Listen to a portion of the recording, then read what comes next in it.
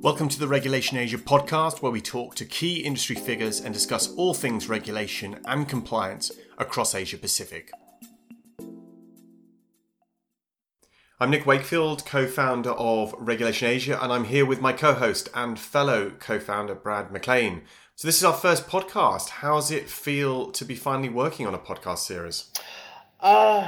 I think a little bit nerve-wracking, but exciting at the same time. I'm very happy with the first discussion with Boon from SGX RegCo.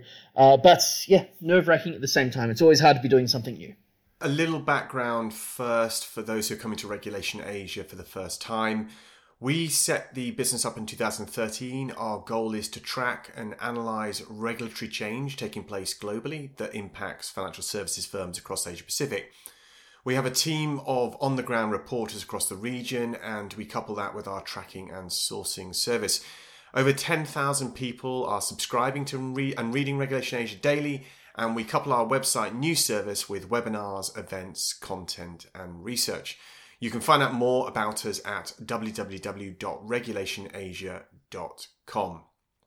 Now, given the nature of the topic we cover, we do tend to have a very serious tone with our output, but the great thing about podcasts is it perhaps brings a more personal element to the business of regulation and compliance. And I guess during COVID times, that is perhaps missing at the moment as we're all cooped up at home. So we'll be looking to interview key figures driving forward the regulatory agenda across APAC and beyond.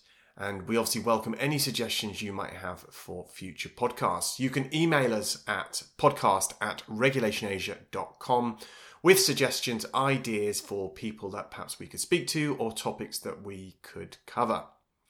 So we're delighted to be hosting the first of the podcasts in partnership with SGX.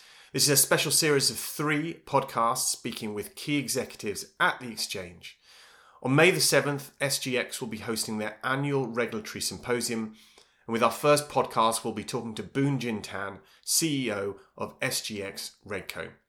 We'll have that interview with Boon in a second, but Brad, what were some of the interesting points we can look out for in your chat?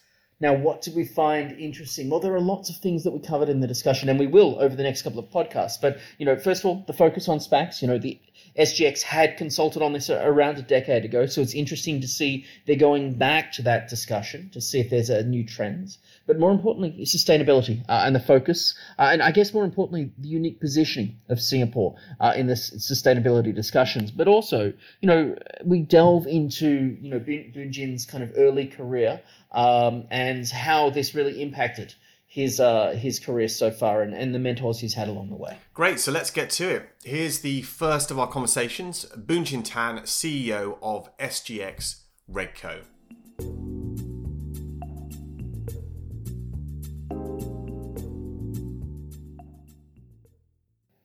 Our guest today joined the SGX as Chief Regulatory Officer on the 15th of June 2015. He now leads SGX RegCo, an independent regulatory subsidiary of the SGX, which undertakes all of the frontline regulatory functions to promote a fair, orderly and independent markets. Now, before he joined the SGX, he was the Director of the Commercial Affairs Department of the Singapore Police. Prior to this, he'd also held several appointments with the MAS, as the Director of Enforcements Division, the Corporate Finance Division, and even the Executive Director of the Investment Intermediaries Department. So he's an advocate, a solicitor. He holds degrees from the University of Cambridge and Harvard Law School. I'd love to welcome Boon Tan, CEO of SGX RegCo. Boon, welcome. Very excited to have you with us here today. Thank you, Brett. Thank you for having me. Now, we've just gone through your background. It's amazing background. Before we jump into the latest developments with the SGX RegCo, I'd like to delve in a little bit more on your personal background and your career, where you started. As a starting point, can you tell us a little bit more about your formative years growing up? Did you know early on what you really wanted to do? Wow, Brett, that's really taking me back many years to my youth. I lived in a rough neighborhood growing up, and my neighbors always seemed to be having some kind of trouble with the law. I don't mean criminal law necessarily. Could be family law or bankruptcy law. But at some point, I decided, whatever it is that I'm going to do, one thing is clear to me. I don't ever want to be afraid of the law. And that's how I ended up studying law. And as you pointed out in your kind introduction, All the jobs that I've done, they all have some sort of legal element to them. So yes, it's been a big influence on my career. Now, you've mentioned trouble with the law and how you'd like to avoid it. Did you have any particular role models or mentors that either inspired you or helped shape your career? I would rather focus on qualities rather than personalities. So I would say the vision, the conviction, and the willpower demonstrated by our founding fathers of Singapore like LKY and his able lieutenants. I mean, seriously, back then, we had no right to compete, let alone win. But here we are, one of the leading financial centers in the world. I think that's really remarkable. I mean, your career has seen, the rise and rise of Singapore, and yourself, your career has straddled both public and private sectors. Has the transition for yourself going between public and private been difficult? Any particular challenges that you faced? I think I've been very lucky in the transition because this job really is a good blend between the public sector and the private sector. It combines the breadth of the public sector with the speed of the private sector. So I can do policy, I can do transactions. So take privatizations as an example. I can deal with it as a transaction to make sure that the rules are being followed. But I can also then, learning from the transactions, formulate policy to better protect minority shareholders. So it's been really great. Okay, so then let's look at how your impact of your early career. As we've mentioned, you've worked across both public and private. You've worked in law enforcement. Has this impacted your approach or your influenced your approach towards your regulatory approach, I should say, at SGX RegCo? Coming back to my neighbours who always seem to be having some trouble with the law, I think they were afraid of the law because they didn't understand it. I feel the law should be accessible in the same way that I feel that regulation should be accessible. So I try to explain as much as possible through regulators' columns, listing decisions, speeches, interviews. We publish a lot more now to explain our thought process and to provide as much guidance and transparency as we can in our decision making to make regulation as accessible as possible. Now, you mentioned making it accessible. What's been the impact so far of making all of this coverage and the developments more and more accessible? I think it's been very positive. By being more transparent, people understand the reasoning behind what we do, and this encourages following the spirit rather than the letter of the law. And this leads to better outcomes. And this is something that we have been emphasizing a lot, the spirit over the letter of the law. It's interesting how you talk about the spirit and the letter of the law. I mean, from your perspective, what's keeping you awake at night? Well, it changes from time to time, but what keeps me up at night now is renewal. We have good people in the organization now, but the competition for talent is intense. And for regulators like us, we are competing against the top law firms, the top accounting firms, the top financial institutions.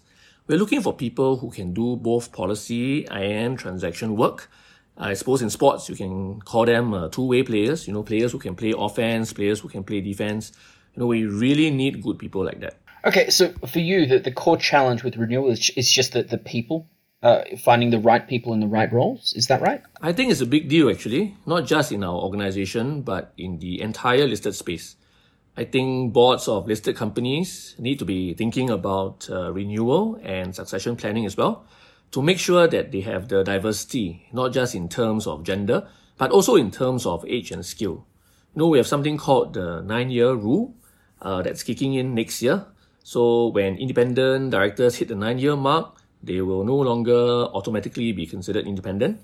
I hope that the nominating committees of boards will use this as an opportunity for renewal. It's interesting how you mentioned that you're often challenged, I guess, when looking for the right people by, the top law firms. I mean, all of the world's largest law firms have an office in Singapore and doing a significant amount of business there. Amongst other awards, though, RegCo has also been recognised by Regulation Asia as the Exchange of the Year 3 times in a row, which this was a very fiercely competitive category. However, simultaneously, SGX as an exchange has also struggled with dwindling listings and an overall shrinking market cap. What do you see are the major issues driving these challenges? And how is this, I guess, impacting SGX's plans for the future? Well, it certainly makes us do some soul searching.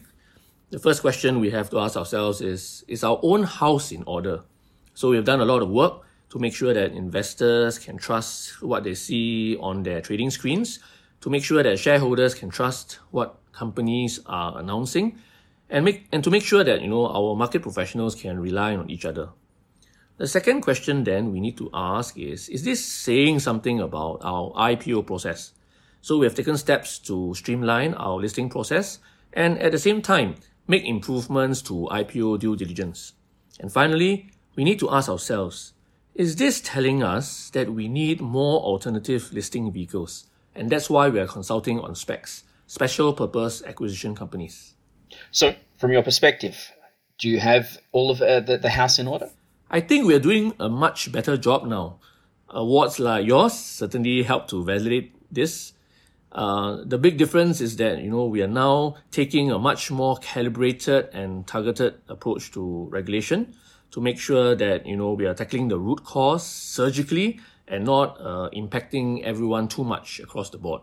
Now, I just wanted to jump back to the issue of renewal. You've previously mentioned the focus and importance of RegCo's work on jobs and job creation, I should say. Can you tell me a little bit more why this is important to you? In order for companies to grow and create jobs, they need capital. Now, this capital can come from banks, it can come from the private markets in the form of private equity, or it can come from public markets like ours. But I think that public markets like us occupy a unique space because we provide patient passive equity capital. Now, we can borrow from banks, but that's debt, not equity, and there can be consequences on your balance sheet. You can tap on private equity, but private equity has limited time horizons and it may not be passive. Public markets is where you find patient passive equity capital. That's our unique space to meet companies' funding needs, to grow, create jobs and new opportunities.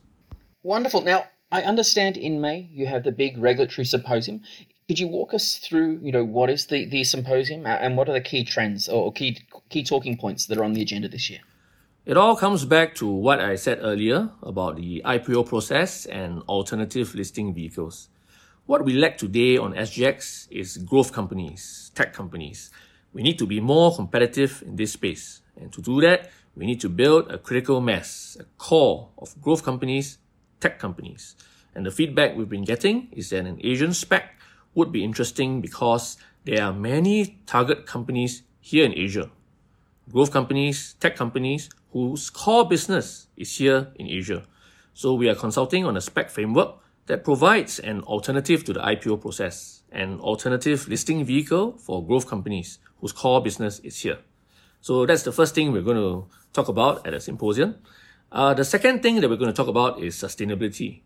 And there, I think the first thing we need to acknowledge is there's a gap between what companies are producing in terms of sustainability information and what investors want. There's a lot of debate about harmonization and comparability of information because there are so many reporting formats out there. But fundamentally, we need to accept that sustainability information is not easy to consume. Try reading the sustainability report of a leading global company. It's really a lot of information to process. So bridging the gap is not just about harmonizing information, it's also about making the information more consumer friendly. So second, we really need to prioritize. If the consensus is that climate is the most urgent thing right now, then we need to focus on climate. And finally, we need to translate this climate information into something that's actionable for investors now. It doesn't need to be perfect, it just needs to be enough to start the process of allocating capital to focus on climate goals. Now, I just want to touch on points 2 and 3. Let's assume that the consensus is that the environment and sustainability is the focus. And then, that we're going to do this through the asset owners and the markets. Is the industry reacting fast enough and going far enough? From your perspective, how are the SGX and Singapore looking to add value or lead issues on when it comes to sustainability? I think what we're really hearing from the market is that investors want more climate information, and that's consistent with what we've been seeing internationally as well. The Task Force on Climate-Related Financial Disclosures has done some really good work that's generally accepted by the major standard-setting bodies. So by way of preview, we are going to review our sustainability reporting rules soon, and you can expect to see a lot more focus on climate-related disclosures. Wonderful. And there you have it. Hopefully everyone has found today's discussion useful. Again, Boon, thank you very much for joining us today. And I'm looking forward to speaking to you again very shortly. Thank you everyone for listening. And I do encourage everyone to join the Regulatory Symposium on the 7th of May. We look forward to speaking with everyone again very soon. Thank you very much. Thanks, Brett.